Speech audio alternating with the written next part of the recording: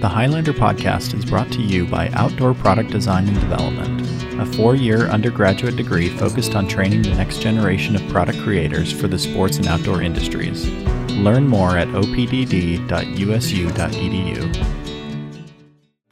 The Highlander podcast is sponsored by the Outdoor Recreation Archive, a collaboration between OPDD and USU Special Collections to preserve the history and print materials of the people, products, and brands of the outdoor industry.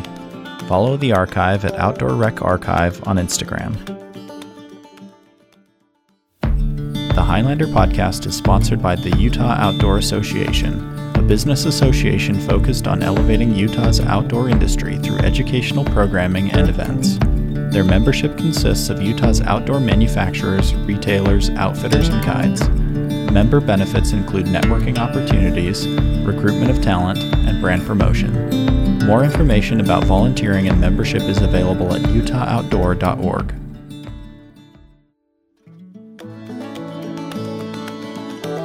On this episode of The History of Gear, we talk with Beaver Theodosakis, founder of Prana. We talk about how he and his wife Pam built the company from their garage to selling it to Columbia Sportswear Company in 2014.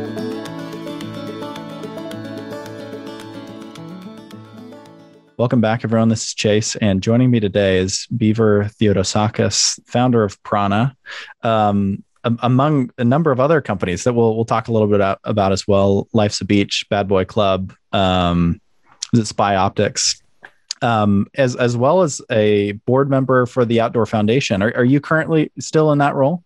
I am. Yeah, it's been still serving on the Outdoor Foundation board. Thanks for joining me. Oh, my pleasure. It's great what you guys have going there, and I'm happy to contribute to it. Yeah, it's been fun to talk to you I feel like it's been the last few months. We've been going back and forth and trying to find a time to sit down and have this conversation. But you're so good to send some of the early Prana catalogs to our Outdoor Recreation Archive, and those have been incredible to look at. I wanted to dive in and just learn a little bit more about how you got to where you are, and some of the origins of Prana and also what you're doing since Prana. But what is your earliest connection to the outdoor, just the outdoors first and foremost? What was your first connection to the outdoors? First of all, I want to include my wife because she's co-founder. Yes. We started the company together. So Pam Theodosakis also. And we both discovered climbing. A friend took us climbing in 1991. First time before our sports were motorsports, many different skiing, different things, but rock climbing. Went to a bouldering area in Southern California, and just the first time we both touched this rock, this beautiful piece of granite that was there for a million years, it just felt so grounding, and just to ascend and just be so present, and we just were just in a different place, and just like immediately fell in love with climbing. Simultaneously, we were just learning about meditation and starting to practice yoga. And this is about 1991. So we got into those two activities, and we're just really enjoying them. They really changed our outlook on life and how simple and literally down to earth, these things were. We started to look around in the marketplace to say, hey, maybe we could make some apparel for this category that would make sense. And looked around, did some research, and found that there was an opportunity. What were either of you interested in other outdoor activities prior to discovering climbing? Like, were you outdoor people before that moment? Yeah, definitely outdoor. I mean, I met Pam in a motocross race, so it's not really outdoor, but grew up racing motocross as a youngster. And but yeah, we were fishing. We were did plenty of boating, canoeing, kayaking, things like that. Hiking, of course, biking. But never really touched a piece of rock like that. And it's just our whole tagline, born from the experience, came from that moment when we were so present, and all that mattered in the world is reaching for that next hold.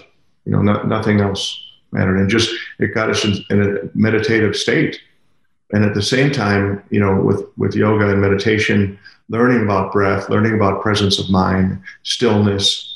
It kind of all came together right there. And that's really, like I said, born from the experience.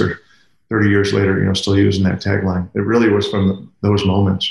Have you since had that experience with any other activity, or has it been purely yoga and climbing for either of you? Well, for me, it's been it changed my life and kind of lit the spark. And now I approach everything that way. Fly fishing. I can be in a zone for 4 or 5 hours. Just completely in a trance. Pam with her horse riding. She's a equestrian rider, so same thing. And she's got an animal there that weighs 10 times more than her, and so it's a special attunement with another being too. So she's playing at high states there also. But even the simplest things, weed whacking, washing dishes. I think we've just learned whatever you're doing, do it all the way. Really, that's what Born from the Experience is. It's just being fully present, and it's okay to let your mind wander and whatever daydream. But when you're in activities, I'm also a pilot, so flying, that's another form of meditation. You're really into all the senses are alive and switched on. So to answer your question, yes, pretty much in everything now. Wow. When did you start to recognize, I guess, product as being, well, something that, first of all, someone had to create, right? I think a lot, I guess, prior to even my role working in this program, working for the university, I don't know if I gave the products that I interact with any second thought. Like I didn't think of, someone had to create this, right? Was there a moment for you, whether it was that experience climbing or prior to that, did you ever have an interest in product or have a moment where you recognized, people do this for a living, people make this stuff? Well, I had some experience in the 80s with the surf brands, Life's a Beach and Bad Boy Club, started with a few buddies. So I had some apparel background in that. And that was more, it was the 80s. So it was a little more about show, a little about, standing out and being different. With Life's a Beach, it was, skull and crossbones and, 80s kind of stuff that we were put on apparel more for shock value. But with Prana, it was more about purpose built and to have freedom of movement and breathability and hidden features that you would use that maybe weren't so obvious. It was really thinking about crafting for the experience, crafting for people's endeavors, playing at a high level. We always brought in our athletes, ambassadors, for insights, because they were out doing it every day. So gathering the nectar from them and putting them into product details. Then it became a craft, But with Prana, it wasn't about covering your body. Our mantra was purpose-built designs with hidden technical features and street styling. It was kind of our mantra. It had to look good because as we researched the market, we found out that, the stuff was functional back then, early 90s, when we were looking around, but it didn't have a lot of style. Right. Peg legs and high waist and shiny and noisy. And so we brought more of a street, everyday wearability kind of to the designs, but had the technical ability to get the job done. Right. Right. I guess even prior to starting Life's a Beach and Bad Boy Club, did you have a moment where you recognized, I could make product? Like what motivated some of those decisions to make something? The need, the need, especially with Prana, it was okay.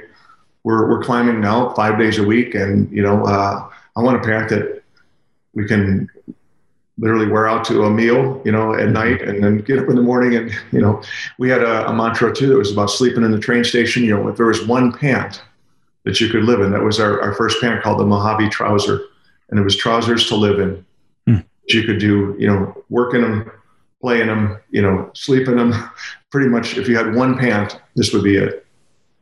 And that turned into our Zion through the years with the stretch woven nylon fabric and, more durable technical fibers. But it started with the Mojave, our first product. And we're jumping kind of a little bit ahead, but like when you thought of that like multi-purpose type product, where was the industry at that time?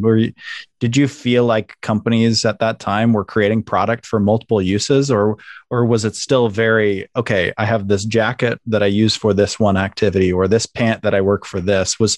Did you feel like what you were doing was truly new in that way, that you were creating product that people could climb in, do yoga in, or go into town with? Like, did that feel new to you? It felt new to us. Yeah. Everything was pretty specialized then, I have to say. And, one anecdote that's super memorable is our top climber, Chris Sharma, who was, probably the preeminent climber in the last decades in the climbing world, called when he was 14 years old. And he was wearing another company's apparel already. He was at 13, like people are saying, who is this kid? He's amazing. He called me at 14 and said, hey, I want to wear your stuff. I have a few pieces and I really like it because I could wear it to school. And as soon as I get out of school, I can just go bouldering in it or climbing in it and I don't have to change. And the stuff he was wearing, I won't mention the other brand, but his quote was, when I'm wearing that stuff, it makes me feel like I'm on the Star Trek movie set. It was, very peg leg and tight here, very purpose built for climbing, but you wear it anywhere else and people are like, is that guy a ballerina or a dancer? What, It worked, but it didn't have that crossover. Right. So Chris, one of our people that, helped us go the distance in a good way, right away at that age recognized that versatility was key for him. Right.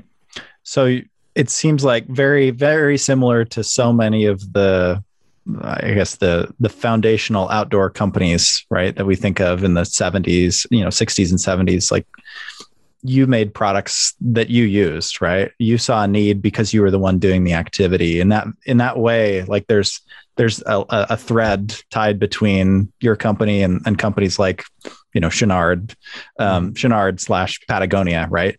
Among a number of the other companies of that time, the North Face, of those people who were doing the activities. But I think of Patagonia most of all, right? Yvon making, climbing equipment because he was the one that needed to do it. And then a business sprung from that. When did you recognize that, okay, we're making something for us, but there's also enough people out here that we could make a career of this or make a business ourselves? When did that transition happen for you and Pam?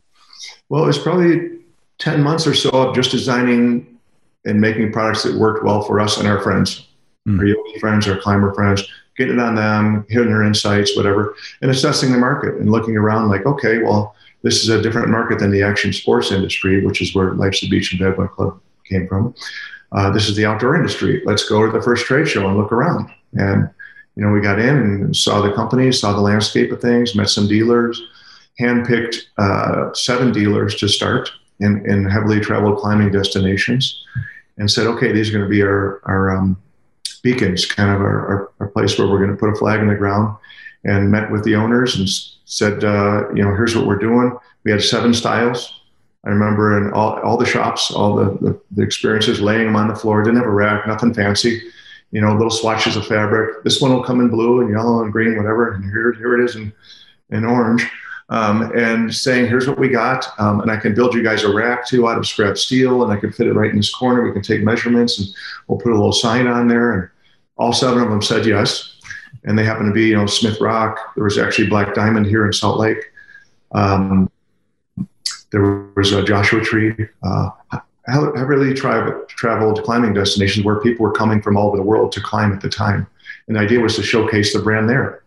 And so that's what we did. And that's kind of how it started to echo. And, within 6 months, we had calls from France, from Switzerland, from Germany, different countries. Climbers went through there and said, hey, I bought your products. I like them. I want to now sell them in this country. Can I distribute your products? If there is a playbook for the outdoor industry for how to, I don't know if there's any way to crack it, but it seems like there's a common, at least a common thread there where you make product for the extremists, right? Those people who are pushing it to its limits. And then it starts to get out there to everyone else, right? In a way, right? It's like you make the best possible product to, climb the highest peaks. And then the person who just needs a nice jacket to go out and get the mail, right, or go to work is going to want the best, right? And it trickles down. It seems similar in a way to what you did, right? You were focused on those high achievers, those athletes, and then it reached the people who were just wanted something for travel, right? Later, but for the first 5 years, our plan was 5 years of sustained focus only in climbing yoga, with the goal of being a household name globally. In yoga.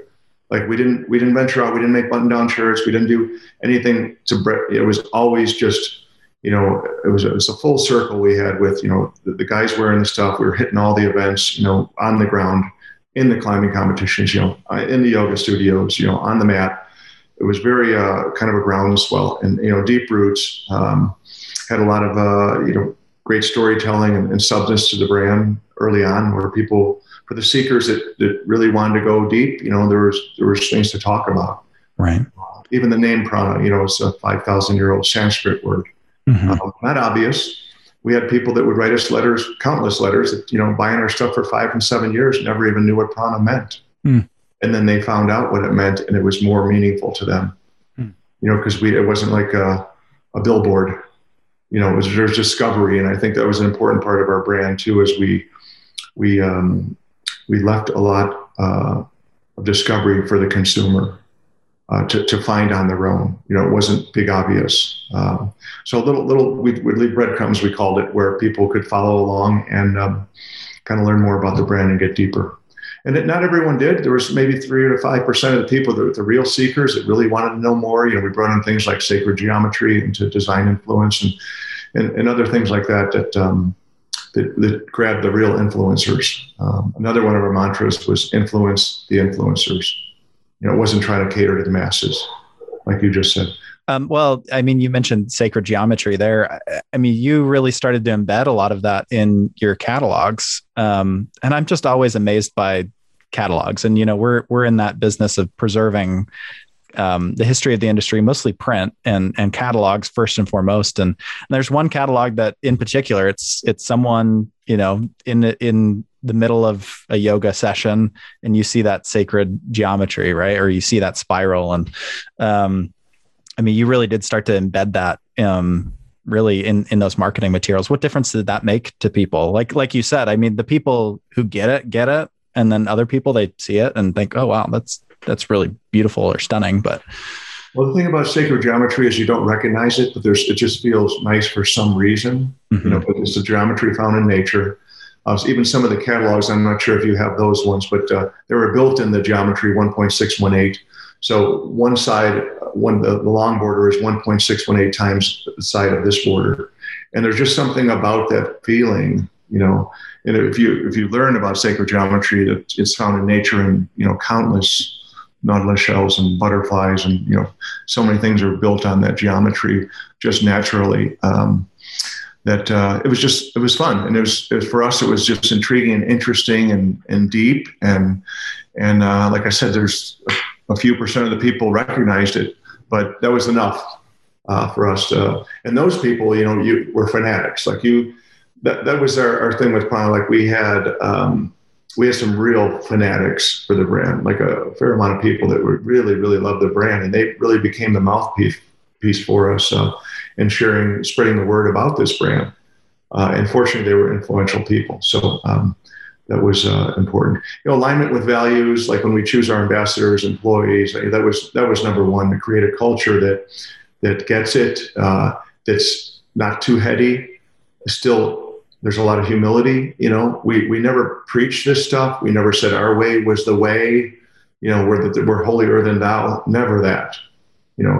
Everyone was welcome, but it was kind of a quiet confidence we had to the brand, and we didn't. It was more of a whisper, and we earned people one handshake at a time. It was not a digital era, so it literally was meeting people in person at events or in yoga studios or at climbing cracks, one person at a time.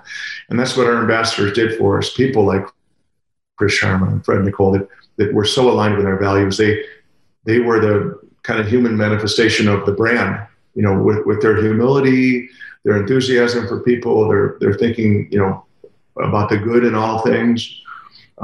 They were the ones we chose to represent our brand. Well, you talk about values, and that's a word that we hear all the time now, and it's like innovation. It's probably lost its meaning in some ways because we hear it so often. And what does it actually mean? But and in our industry, in the outdoor industry, I think especially values is talked about. But I think the point that you made with sacred geometry being embedded in everything and that connection to nature I don't know if any company ever really goes as deep as that, right? To that point. I think a lot of companies will spell out, here are our values and here's what we do. And here are policies that we'll follow or initiatives but to embed that so deep into even the marketing material. And it's like everything we produce from a design perspective will adhere to this sacred geometry that ties back to nature, I think is kind of another level of living your values, if that makes sense. And I don't know if other companies think about it as, I know that there's a lot of, intention behind a lot of the companies now that have great values, but to go as deep as that's got to have an effect on people. Well, thanks. It did on us, and the people in the building and the culture and, the growing audience. So it was an echo, like I said, it was a pebble in the water, and, it wasn't a billboard saying, here's what we do, here's what we are. People discovered that. And right. Even our color palettes, we would come back with, a maple leaf that just has the perfect shade of orange. It's just turned for fall, and that would be in the palette. And then there'd be lichen, a lime green lichen on the north side of this rock that we just climbed. That would be this ultimate lime green. And, our color palette was literally elements of nature that we would go try to match and put into textiles.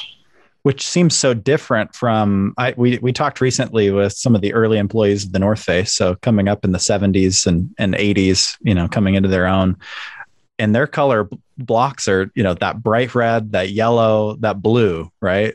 Mm-hmm. Not traditionally colors that you do see in nature. And that's not a dig against the North Face, but it's a different thought process that I think is an interesting contrast. Yeah. And when we were tuned in and doing things in the middle of prana, like we would gather inspiration from nature and just the craziest things, just come back with, like I said, rocks and this and that. And just like, oh, here's our palette. Look at how this goes. Here's a cool warm shift. We've got, and it was so much fun. Right. Oh, I bet. We would grab, just the craziest things. And like that's, what's the craziest thing you brought into the office that you saw? Do you remember?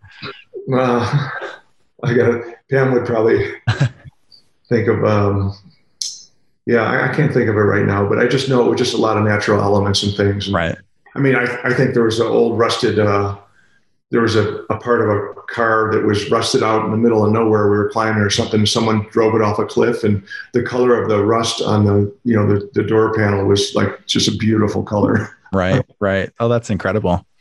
Well, I think the 90s for the outdoor industry was probably a really interesting time to come up. I've got some specific questions about, I guess, that era, but what were the companies were there companies prior to starting Prana that inspired you or you looked up to? I mean, at this point, Prana is kind of coming up in this like probably third generation of outdoor companies. You have Ella B and Eddie Bauer, 20s and 30s.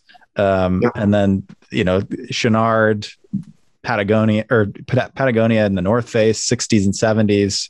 Right. Well, and Jerry, I guess you could put Jerry and Holy Bar in there as well. But this is kind of like the third generation of outdoor companies coming up in the 90s. Were there companies prior to that you looked up to or really admired or took inspiration from? Without a doubt, Patagonia, I'd say number one. And there's a long story on how they helped us get into creating more sustainable goods. We had the intentions and stuff, but we just adored what they did and how they just held the line, no compromise. The way they would do just the boldest moves and say, we're going to only make organic cotton. I remember when they did that, 5 years ago, and their products were all of a sudden 20% higher than everybody else's. Mm. They're like, we don't care. This is what we're doing. So their ballsiness, I always respected a ton. Right. And how they held the line, no compromise. So they were one for sure. Other companies in other industries, just because they were at the epicenter of their industry and they represented a core consumer and had the respect of that influencer. I think we took inspiration from that. Billabong in the early days, it's a surf brand in Australia. Just say that, you could wear a Billabong shirt to a motocross race or to an art show or to whatever. And when Billabong was it, You were cool no matter what. Even though you were wearing a surf shirt to something completely different, that brand represented authenticity. So I think we're inspired by companies like that just to be truly authentic.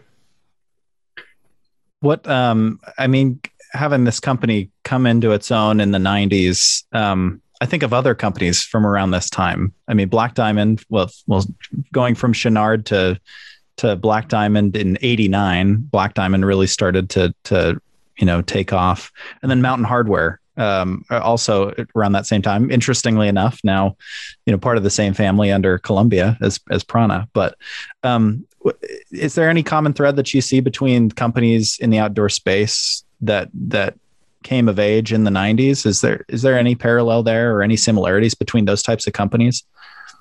It was a more of a wide open landscape, I think, compared to now. And like I said, a pretty simple playbook of blocking and tackling, having your brand differentiators and your product differentiators and kind of following your theme.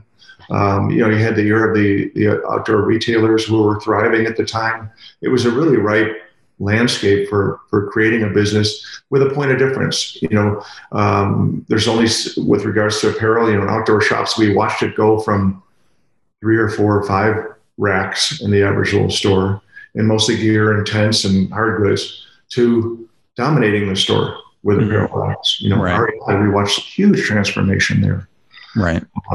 So I think the parallel between those companies, people had you could put their logo and you understood, it was clear, maybe because it wasn't such a crowded landscape, it was pretty clear on what they stood for, what type of products they made, their price points, who their customer was.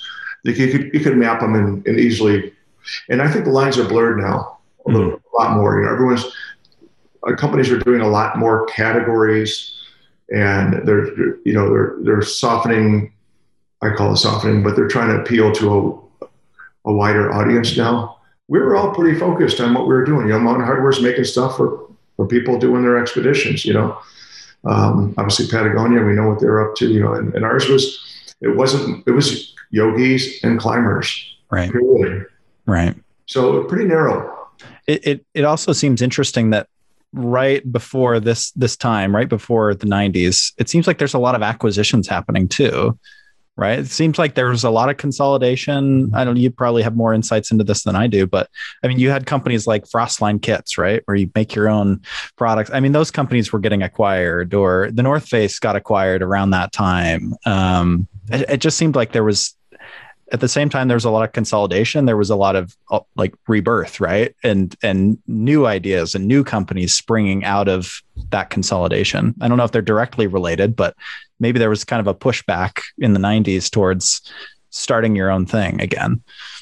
Could have been. There was other macro trends, that we got to ride, not early 90s, but later, the women's empowerment side of things. Prana originally was about 80% men and 20% women, the early lines.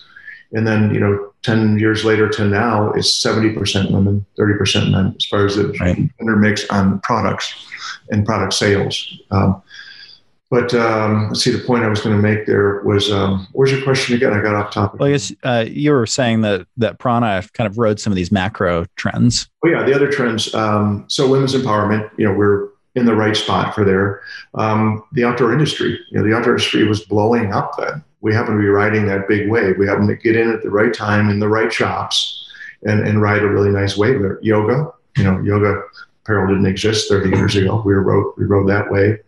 And then the conscious consumer movement, people that wanted to know where their products are made, what they're made from, who's making them, same with their food, more and more about being conscious consumers. And we got to ride that wave and still are riding that wave. And that's really where the big growth came for Prana. We were early on dealing with conscious communities of climbers and yogis. They weren't just dumb consumers. These people, started to care about those things early on before everybody else.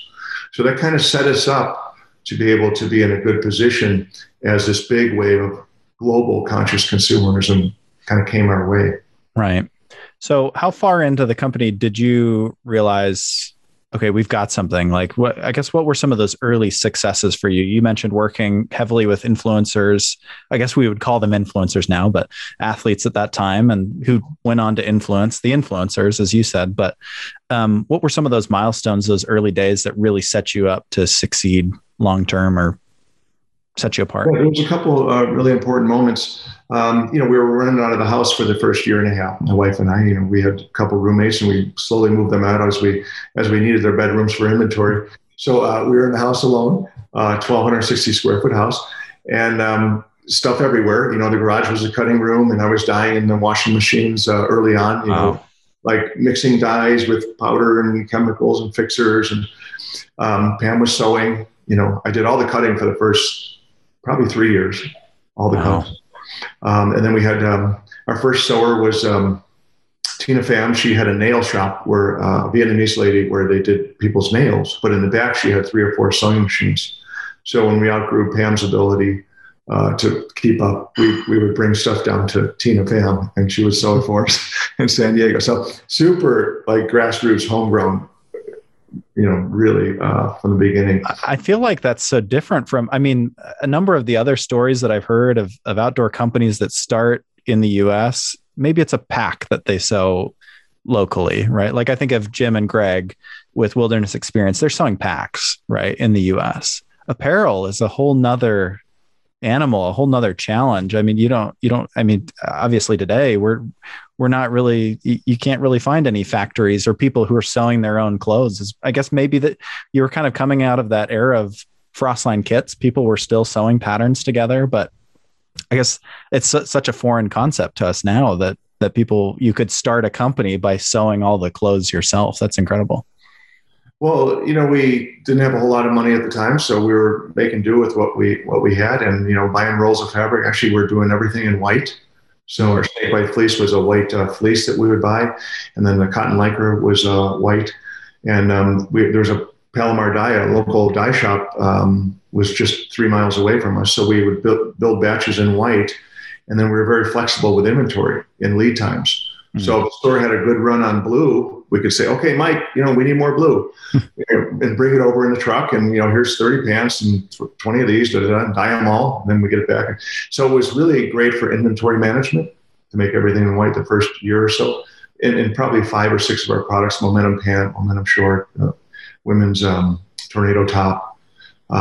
So that helped. We thought about inventory management and having limited capital. And so kind of built it like that. And the neat thing about it, we started doing some really technical, not technical, but technique washes, suede wash, and all these really interesting one-of-a-kind dyeing techniques that really made each garment one of a kind. Do you feel like by being closer to the process, like you were able to do some of those things that were unique, that weren't really being done in the market? You had that ability to experiment? Oh, without a doubt. I'd be up till the middle of the night, like creating the most punchy orange. Like it wasn't fluorescent, of course, but it was still like a natural orange, like nature, and just this beautiful, just rich, saturated orange. Because I was actually mixing the dyes to create these colors. And I remember this competition, rock and roll. They needed 80 shirts for these climbers. Climbing gyms were just getting going. They said, "Hey, would you do the shirts for us?" And I said, "Yeah, I got this amazing color. I'm going to make them for you guys." So we printed all these, or dyed all the 80 some orange shirts, and then we had them printed with the logos, and all the competitors had them. And it was late, and I was running out of fixative, so I kind of skimped on the fixative to cure the dye. So about a week after the competition, we started getting calls from people. "Hey, all my laundry is orange now. It dyed all." And it bled into everybody's clothes. I'm like, oh, what a nightmare. So I started to relieve my duties of dyeing after that. Were there other moments like that where, maybe not that moment in particular, but early failures where you thought, oh, we're not going to recover from this? Did you have moments like that? Oh my God, yeah. Our snake bite fleece, we get an order from REI when we're 2 years old. Okay, we just moved out of the house into our first 1,300 square foot building. We go show a guy named Bill Owen, wonderful man, still friends with him. He was a buyer at REI climbing department. And we show him our line, and he orders this Momentum pants, shorts, the snake bite fleece, which was a tapered fitting fleece designed for climbing, gussets of Lycra under the arms so you can move freely. And it was nice and short so it wouldn't get in the way of your gear when you're up on the route. And we had a batch for REI, and it was like, this is huge for us. Like REI, like we're just taking it so seriously. It was a big opportunity. So we made all these snakebite fleeces in white, and they all look beautiful. We sent them over to Mike at Palomar Dye, and it was a deep eggplant, like a deep purple eggplant color, beautiful color. And we get them back, and we pick them up, and we look at them. We're like, they shrunk super short, like unsellable. And we're just like, the whole batch, we had no other fabric to recut, anything like that. The whole batch was super short-waisted, and we're just like, oh my God, we're going to miss the delivery date. They're going to drop us. We're screwed. This is terrible. So then we just had a brainstorm and took cotton Lycra sheets, like 6 or 8 foot or yard pieces, and dyed them the same color, got them to match pretty close, cut the Lycra in about 4 or 5 inch bands like this, and sewed it on the bottom of the snakebite fleeces where they were short. And said, basically, that tucks in your harness now, and it actually works better. Wow. It doesn't look as good on the street, but for pure climbing, it worked better. So we patched it up, made the delivery date, and the rest is history. We were sold REI for the 28 years after that. Wow, that's incredible. But it was a big scare for sure. Yeah. We scrambled and pulled it off. So. Wow. There's many of those. We had literally $1 million worth of inventory come into our warehouse, women's yoga pants. And this is the same issue that the folks at Lululemon had, like 6 or 8, 10 years ago. It was a big thing with the pilling, because we had the same fabric as them, made by the same manufacturer. And huge batch came in, pallets and truckloads of, it's spring now. We're getting ready to deliver all these yoga pants. And so Pam grabbed a pair just to test. We're on our way to Joshua Tree. We go climbing. And before she even starts climbing, they're pilling where the legs are touching and, where seatbelt was, driving there. We're like, wait a minute. We called production. Hold on a second. There's a problem with this stuff. We found out it was over peached. So, peaching is a process where you're sanding the fibers lightly to give it a softer hand. But it was over peached, and it broke down the fibers to where they immediately started pilling on the first wearing. Wow. So it was a major, major mistake. We had to fly over there and settle with the guys and see who was accountable. We kind of shared accountability in it. But one thing at Prana, our mantra for product was, if it stays in our building, it's a small problem. Even if it's $1 million on pallets of brand new product we just paid for, it's a small problem because we kept it in the building. We never let it leave the building. Didn't let it get out in the stores. Didn't get, lose all these customers. We earned their trust over the years. So I came up with in a day, a new brand called Tantra. And we made a new label, got the trademark going, and we paid local sewers to take every Prana label off the garments. There was 2 on each of these garments, thousands and thousands of garments, and put the Tantra label on there. So they weren't Prana goods anymore. And we sold it to TJ Maxx and Marshalls.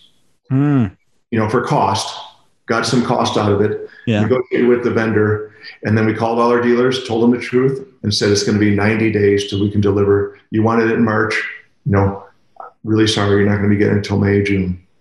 And they were all cool with it.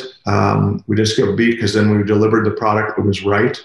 But that's a huge lesson for people in school here with product. Don't let it leave the building. It was really important. It was a big setback, no doubt. We're hoping we lost all those turns too, because those people would have been delivered, all those dealers in March. We probably got reorders in April, May, June. We lost all those turns. So it was millions of dollars. It cost us in the short run, but it saved our reputation in the long run. Wow. Well, there's probably not any Tantra product out there. All right. You probably can't find any of that on eBay, can you? No, floating around. It worked though, because it didn't tarnish our name, but we got our cost of it. And some person was happy because they probably bought a $80 yoga pant for $20. Sure. Oh yeah, absolutely. Wow. Oh, that's great. What was it like being in the outdoor industry during? I mean, the .com era and that transition, I mean, you saw monumental changes in how product is sold, right? That affect us to this day. And I talked to one of the co-founders of Mountain Hardware, Al Tabor, and he was kind of the IT guy at the time. And as having that person as a co-founder was unique, right? Like having someone who knows the technology. I mean, that's just standard today. But what was that transition time like for Prana, kind of coming into this new era of e-commerce? Well, the name prana.com, or the URL prana.com, was owned by a doctor in Japan. So we wanted to get it. And so we negotiated with him and bought it. I think it was $5 or $10,000, which at that time was a lot of money for us. And we said, well, this is happening. We need to be there. So we got it early on with no conflict, and slowly built our business. And like I said, everything was done, analog before, like everybody else. We were at events. We were, meeting people. We were in stores. It was just very hands-on. And all of a sudden, this way to accelerate the business came up. And fortunately, we had a good graphic guy, James Gilbert, did great work for us for 25 years. And we had a nice website and a nice presence pretty early on, and started to have some web sales. It was averaging 6 to 8% of our sales, I think, as we went along, until 2010, when some big changes came and we really got into the catalog/web business. And now it is, I think, direct to consumer is 45% of Prana's business. Wow. What year did you say you launched that website? I'd have to say it was 90. I'm thinking about the building we're in because I remember some of the conversations. I'm thinking 97. 6. Wow. Yeah. What do you attribute that to? I mean, just being so forward thinking on that. Well, our first employee, Damien, wasn't quite an IT guy, but he loved technology and he loved that. So he pushed for that. Wow. I was the complete opposite. I loved when our computer systems went down because I said, great, we can finally get some work done around here. Yeah. Everyone was always just so focused on the computers, but I was like a caveman. And as the business, evolved, I was like the old guy that was holding it down to like human touch, live experience, live conversations, tactile feeling stuff, and talking to people, and everyone else wanted to move on. So I was kind of the old dog in the building, but we had our tensions that were healthy. Right. So Damien led that up. He saw the opportunity, said, hey, we're selling in 9 countries already, and just think, we can go global now. And then we had a set up in France with a little warehouse where we could service the European Union with direct to consumer. So some kind of big thinking early on.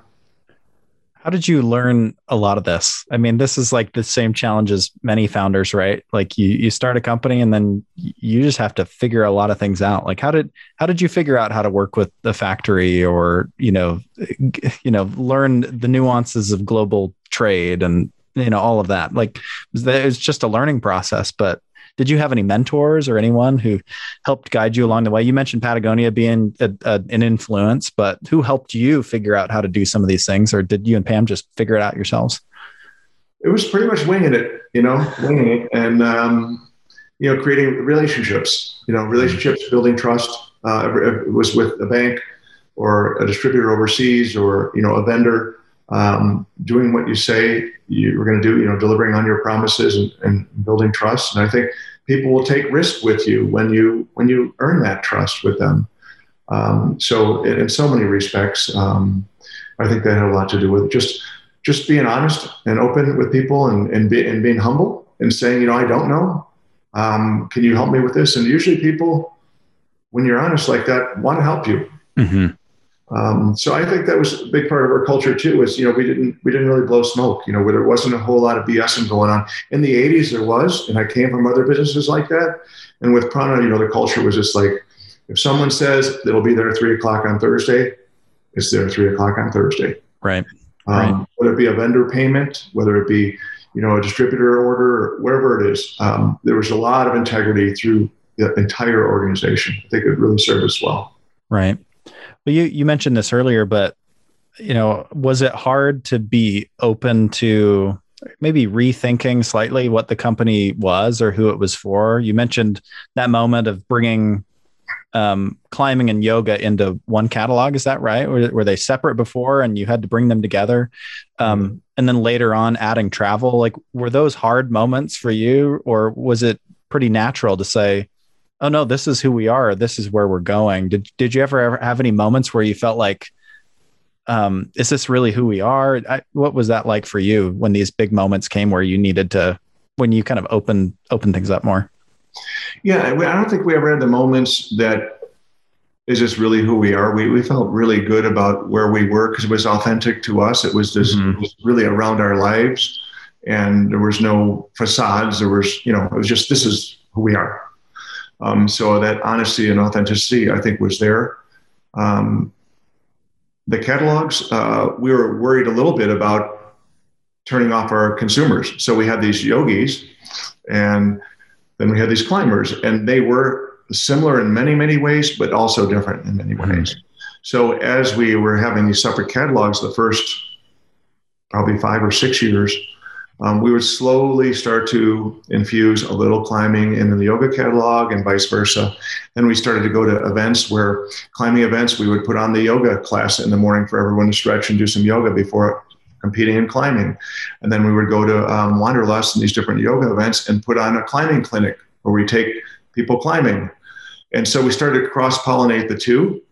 And then all of a sudden, it just felt so natural. We just started seeing more and more signals and more people doing both activities and ambassadors that were proficient in both, spreading the word. And it just kind of felt like, okay, now's the time. Like we've kind of assessed the risk. We've warmed people up to it. And here you go. Here's the catalog. And since then, every catalog has had yoga and climbing in it. I think you and Kenji talked about this in a prior interview, but the number of climbing gyms that also have yoga studios in them, it's the majority, right? Do you feel like Prana had a hand in that or influenced the direction of these two groups coming together? I mean, do you feel like that was Prana? You were the one that brought those groups together? I wouldn't go that far. I'd say that because we were an influential brand at the time, we probably had something to do with it, other factors coming together. But, when we look back on it, like I said with Kenji, there's rarely a climbing gym being built that doesn't offer yoga. Right. Yeah, I bet. Well, if you're not going to say it, I'll say it. It was you, right? You did it. It seems like it, right? At least you nudged it in that direction. Was there a similar? How did travel come about then? I mean, because it doesn't sound like the company ever forced anything. Like, oh, travel's a big business. We need to shoehorn ourselves into travel. It seems like everything you let that come naturally to you. So was that a similar experience when the company started to become a yoga climbing travel company? It was, and that all became because of the product. We started to use these stretch wovens that wouldn't wrinkle, that you didn't need to wash for a week, that were indestructible. And even in our shirts, we were using organic cotton at the time, but we said, let's put 10 or 20% poly in there because it helps with wrinkle resistance.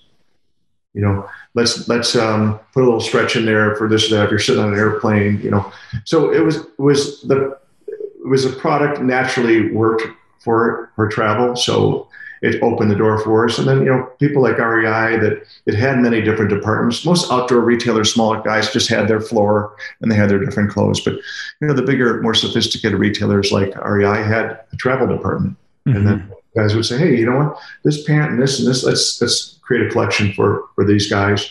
We're in their sportswear section. We're in their climbing section. So the REI did a lot for us with regards to helping structure our lines and delineate the differences and kind of focus collections. And REI has been nothing. We won the REI Vendor of the Year a couple times, and it's a really wonderful award. They're kind of the real pros. They know what they're doing in the industry, obviously. And I remember, I think it was 2004 when we won the overall REI Vendor of the Year. Sally Jewell was the CEO, and 15 of the top 1,500 vendors that they sell to were in the room, 5 in each category, apparel, hard goods.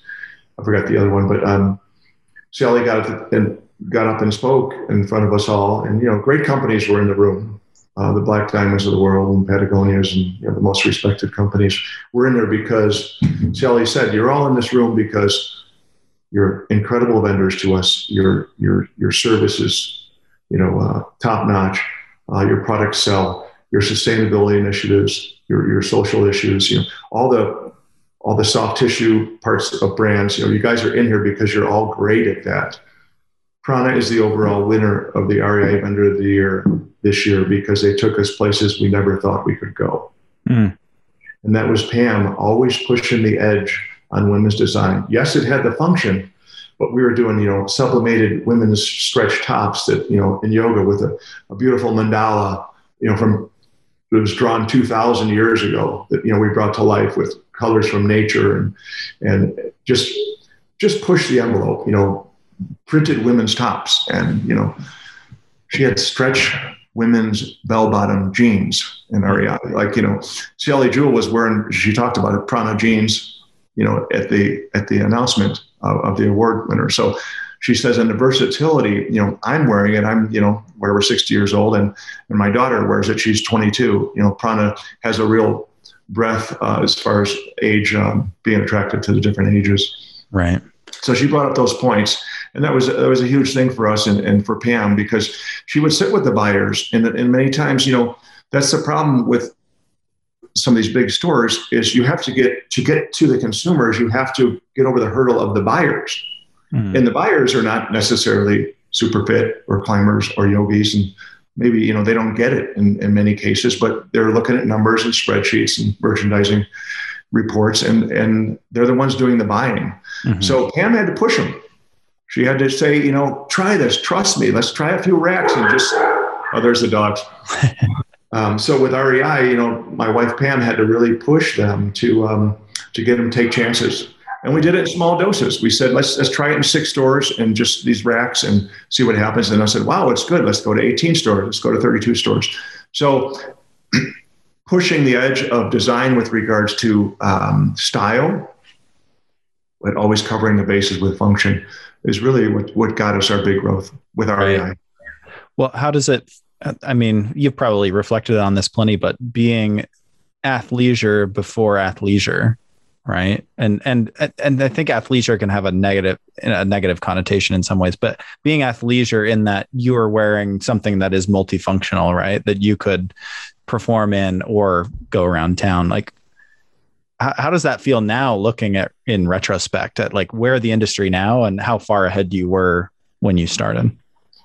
Yeah, I mean, we're amongst a bunch of others, thinking similarly. Yeah. I said the product led it because the product worked for that. And, if we go back to our original mantra, it had to be street smart styling. Right. So right.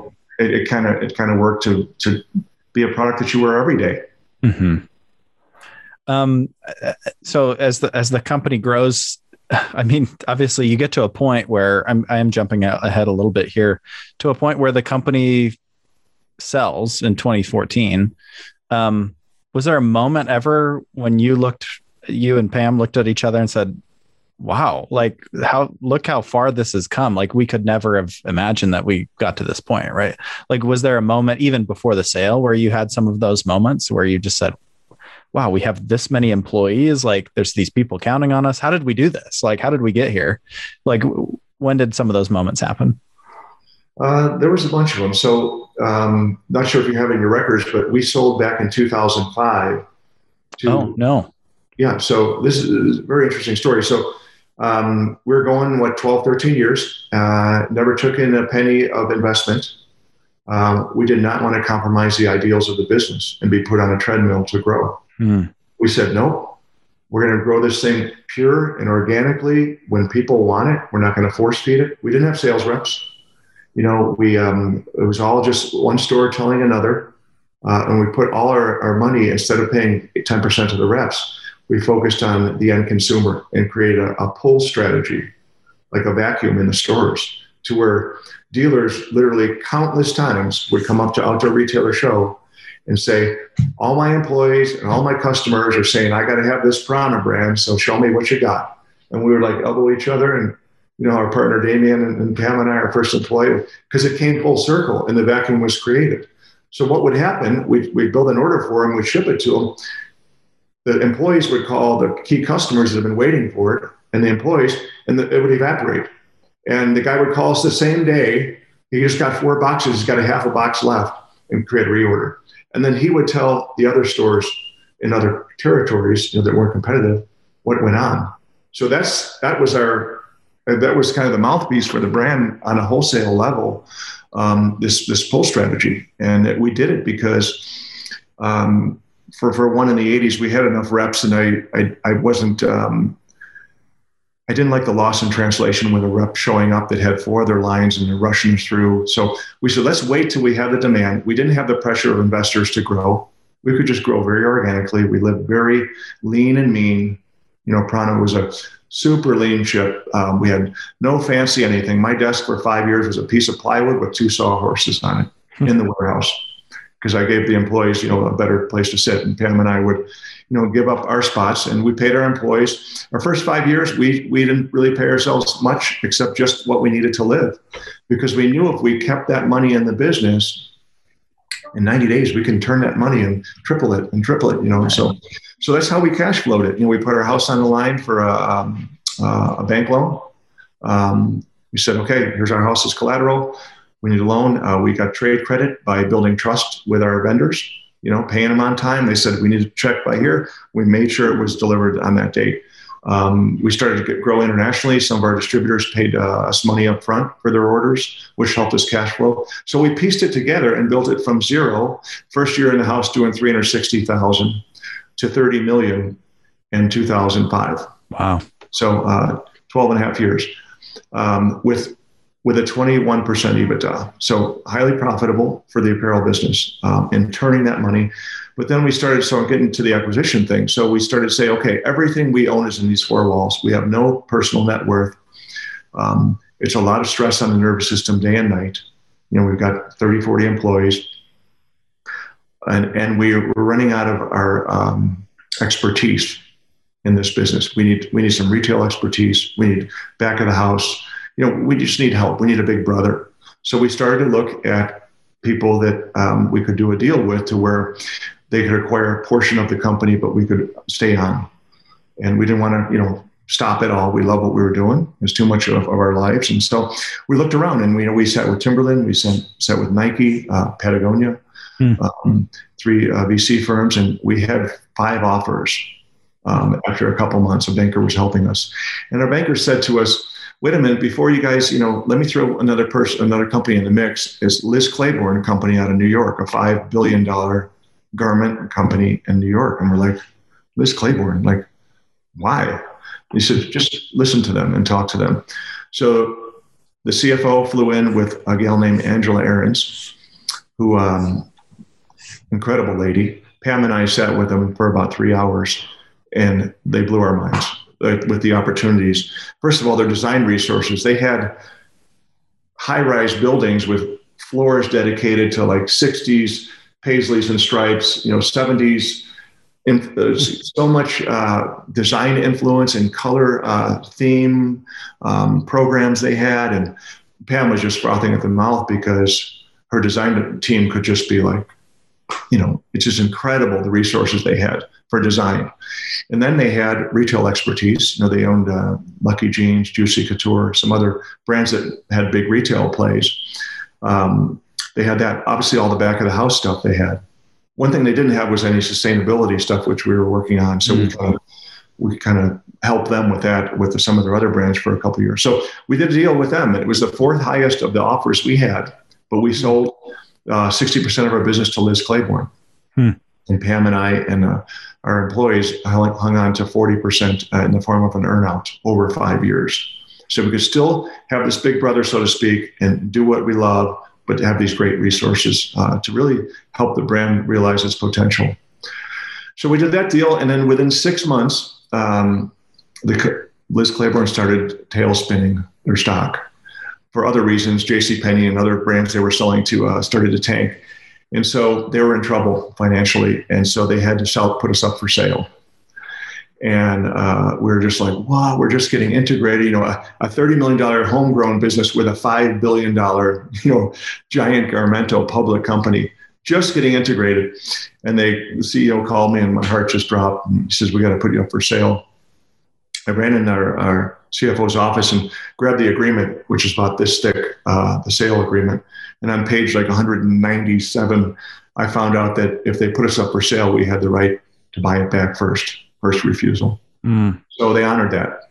And so they made us a great deal. We bought it back for a lot less than they paid for it. And they threw in software and employee bonuses and really took care of us because they felt like they took this little mom and pop company and put it in their blender and stirred it up and spit it out. So they felt obligated to get us back on track. And they were really great people. To be honest, when you think about public companies and the pressure they have, but they saw it through and really took care of us. So we're on our own again. We bought it back just less than 2 years later. It was that one of those moments where it hit you. I think about this. I've never been a business owner myself, but I think of the pressure of, it's not just your livelihood that, you're depending on that, like to live, like everything you put in, you're trying to get something out so you can live and survive. But you've got, I don't know how many employees you had at the time, but, 20, 30, 40, 100 employees. I mean, when you have that many people relying on you and families, and like, was that a moment for you where you're like, oh, wow, like what we do matters? I'm sure you had that moment beforehand, but. Oh, absolutely. Every day it was like a family, many hand-me-down cars and refrigerators and, house payments. And, it was like a family. We took care of our people. We made, in the end, our core employees came out really, really well, right? Financially. They stayed with us, and our first employee was with us 22 years. Damien, where he was helping me in the garage cutting. Wow. After doing job interviews out of college, after 2 months, 16 different interviews, he sat with me at 11 o'clock at night and he said, I've been in 16 different interviews and all these companies putting my suit on, and I'm here in the garage with you and Pam and the dogs, and this is my career. This is what I'm going to do. I said, really? You want to work here? He goes, yeah, I'm done interviewing. And 22 years later, and he's a multimillionaire now. He started at $7 an hour sleeping in the warehouse for a couple of years. Wow. Jeez. Well, what changed after the that experience with the sale and then buying it back? What changed after that for the company? For us inside. So the company never changed. We were super focused on the brand, especially because a $5 billion company just bought our company. So I'm like deep into climbing, deep into yoga, throwing anchors the other way purposely to really not give up the range and, soften up, or, they never told us what to design or what to make or who to sell. We're autonomous. We're on our own, doing our own thing. But I was very conscious of the audience, these core consumers going, Prana sold out. So I wanted to show them that, we're digging deeper. We are entrenching even deeper into the core audience, investing in the community. So we threw a lot of anchors that way. What happened? There's a big shift for us to say, okay, we've got a little bit of net worth now, personal, after these years of hanging out, credit cards buried, just getting cash flowing business was everything. No vacations, nothing. Like all the money was always in the business for those years.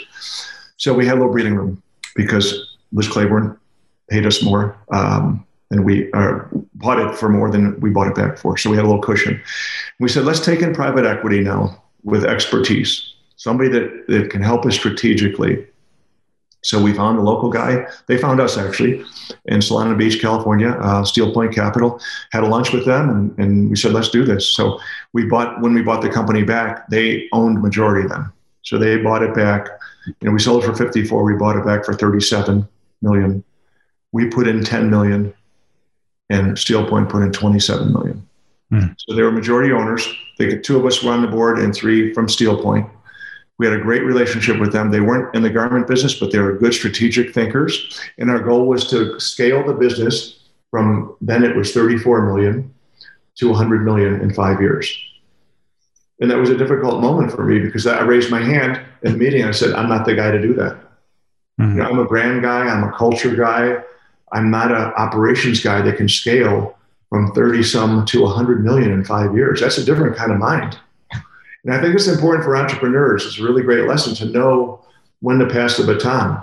Mm-hmm. Know when you're out of your comfort zone, you're out of your skill set, and be able to say, you know what, here you go. I'll flank you. I'll support you. Let's do this. And so we did. We hired a guy named Scott Kerslake, who started Athleta, the women's line Athleta, founder. And he really knew the direct-to-consumer business, which was a big growth opportunity for us. He was deep in the catalog business. And so that was a big shift. 2010, Scott came on and we shifted. And that's when our trend went from 8 or 10% direct-to-consumer to almost 50% direct-to-consumer. Wow. And from 2010, that leads you to 2014, where... Yeah, so 2014, we had a board meeting, and Jim, our chairman from Steel Point, said, guys, the market right now is so right. We've had people knocking on the door from big companies showing up, literally saying, we want to buy your company. A handful of people sitting with Pam and I. We're like, oh, we're not ready yet. We're marching along this plan on target. We went from 35 to 45 to 62 to 82 to 99 million in 5 years. We hit it. We hit the targets, and all these people want to buy it, and the market was flush with cash. And we said, we got to go to market. Like the VC, Steel Point loved the brand, and they didn't want to sell it. But Jim says, Beef, I've been around. When the market's is hot and your brand has got all these bars moving up and right, sales, profitability, it's looking like it's a beautiful picture right now. You got to go to market. So we hired Baird as a banking firm. We interviewed 3 different firms. They won the job, and they went to market. And we had 8 offers originally, then it got down to 3. Columbia was in the mix there. And even Steel Point said, it's not about the highest price here. Like, we love this brand and we know it has potential, and we're not going to just sell it to the highest bidder. And that's what they do. So that's what VCs do. They buy small and sell high. Yeah. But these guys had a conscience, and they know we did. And we didn't want our little baby going to somebody that's just going to, pour it out. So we had some criteria. Whoever we sold to had to have the resources to help the brand realize its potential. They had to have a respect for the culture and the direction of the brand, to not make a hard left turn as soon as they bought it. Keep things intact, keep the values, keep these principles and a special culture that we built intact. And then third was price. And so Columbia stepped up and rang all 3 bells. And we said, what an honor to be with a company like Columbia, who for 60, 70 years now has done such an incredible job. It's a different brand than ours, but as far as business people, ethical business people, the way they run their companies, we flanked them in the outdoor industry for all those years, and we saw what they did. We saw the amazing things they could do with a value type of brand, and the doors they could open, and the things they did for the dealers. So we were honored that they were the ones that won it, so to speak, and to be under their umbrella. It was a really Cinderella story for us. Well, I think it's interesting you mentioned, just like those criteria that you needed that company to hit. And I just wonder if it feels different now with some current events going on with a company like Eagle Creek kind of being phased out.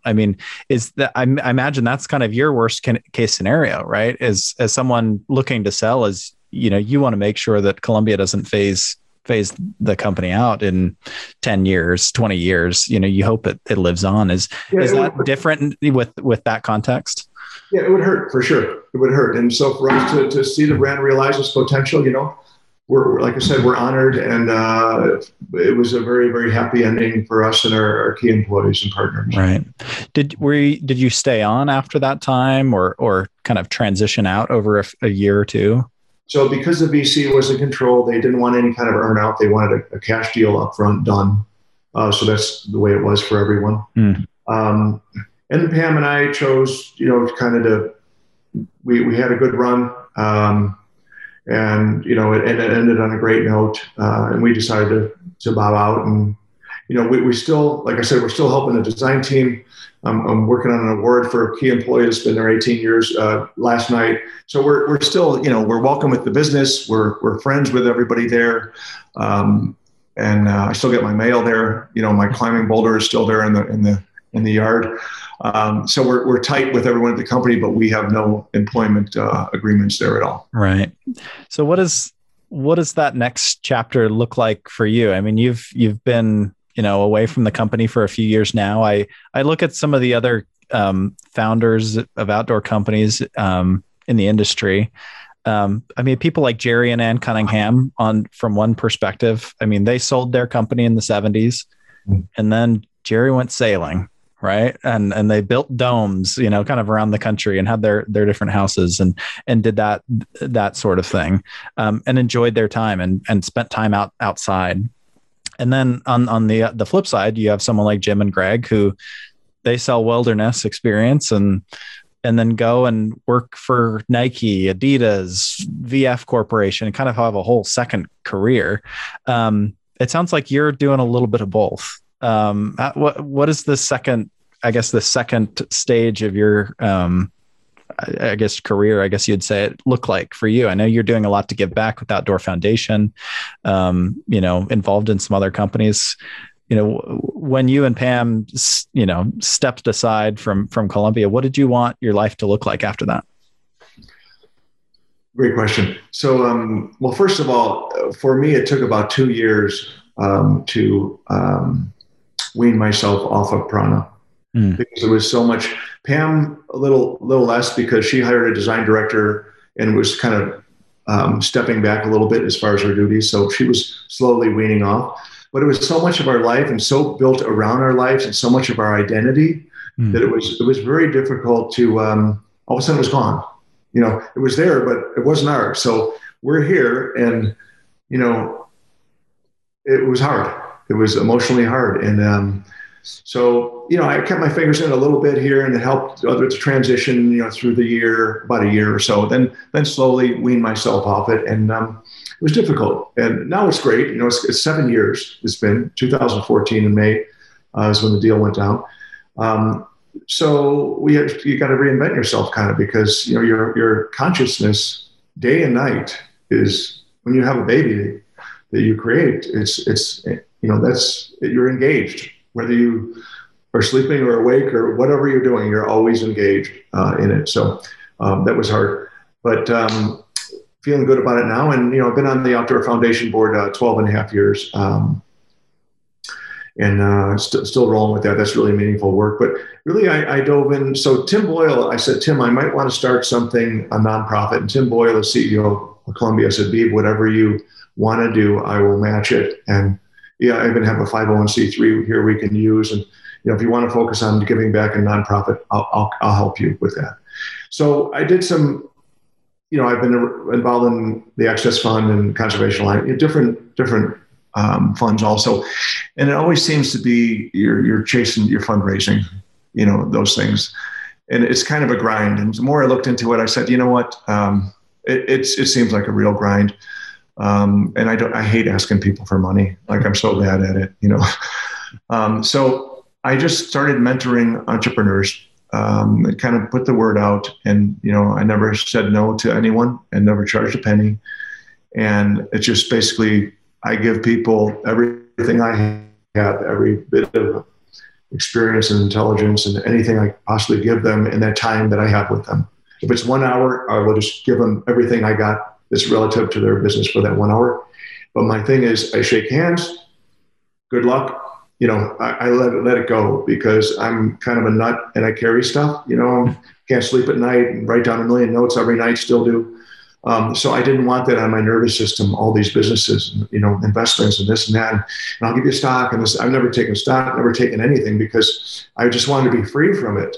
But when I drop in, again, I'll bring you everything I got, but I'm going to drop out, and let it go. So for me, it's healthier to do it that way. So that's really where I spend a lot of my time, with little businesses and all kinds of consumer products, even some service businesses and things I don't know anything about. But every once in a while, there's a few nuggets that I could share from our business experience that bring value, hopefully.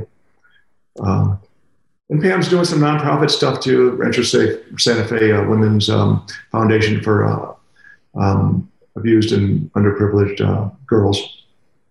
And that stuff feels good. And then I'm on a handful of boards too, company boards. Right.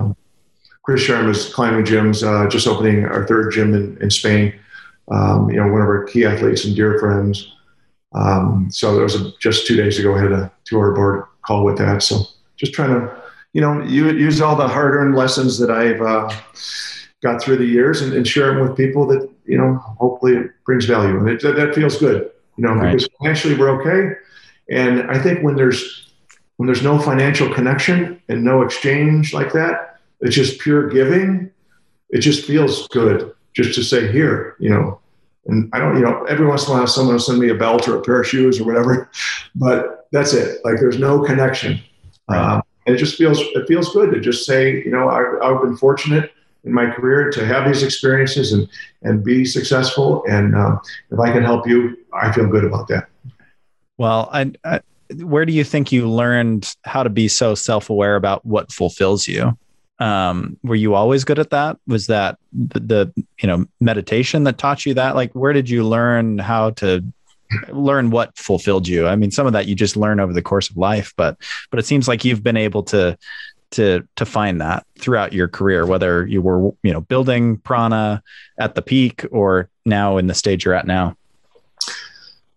Self-reflection, through meditation, I think is important, and getting higher altitude, getting out of the world that you're in, and I do get to fly airplanes, and for me, when you're above the world, and all those little problems and issues are small because you got to keep this piece of metal up in the air. It's kind of priority right now.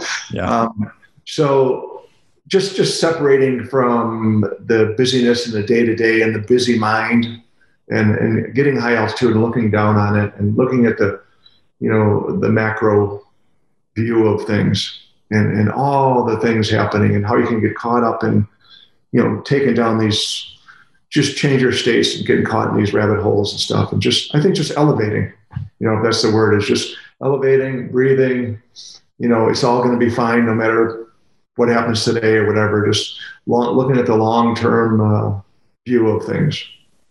That's great, Beaver. I think that's probably the best possible note to end this on, unless we missed something. I don't know if we missed anything, but I think that's a great message to leave this on. But I just appreciate you taking the time. This has been a fun conversation. I've learned so much. It's amazing to hear your story, your story with Pam and what you've been able to build together. So thanks for taking the time. This has been great. Yeah, it was a pleasure, and great questions, and what a great cause, you guys have going there. It's really, really exciting. One day I do want to visit and check it out in real life. But congratulations on what you're doing. Oh, thank you. You're definitely welcome anytime. Thank you. Thanks for listening to the Highlander podcast. For more conversations with outdoor leaders, subscribe wherever you listen to podcasts, watch episodes on the Outdoor Product Design and Development YouTube channel, or on opdd.usu.edu/podcast. Follow along on Instagram at USU Outdoor Product and let us know how you're enjoying the show.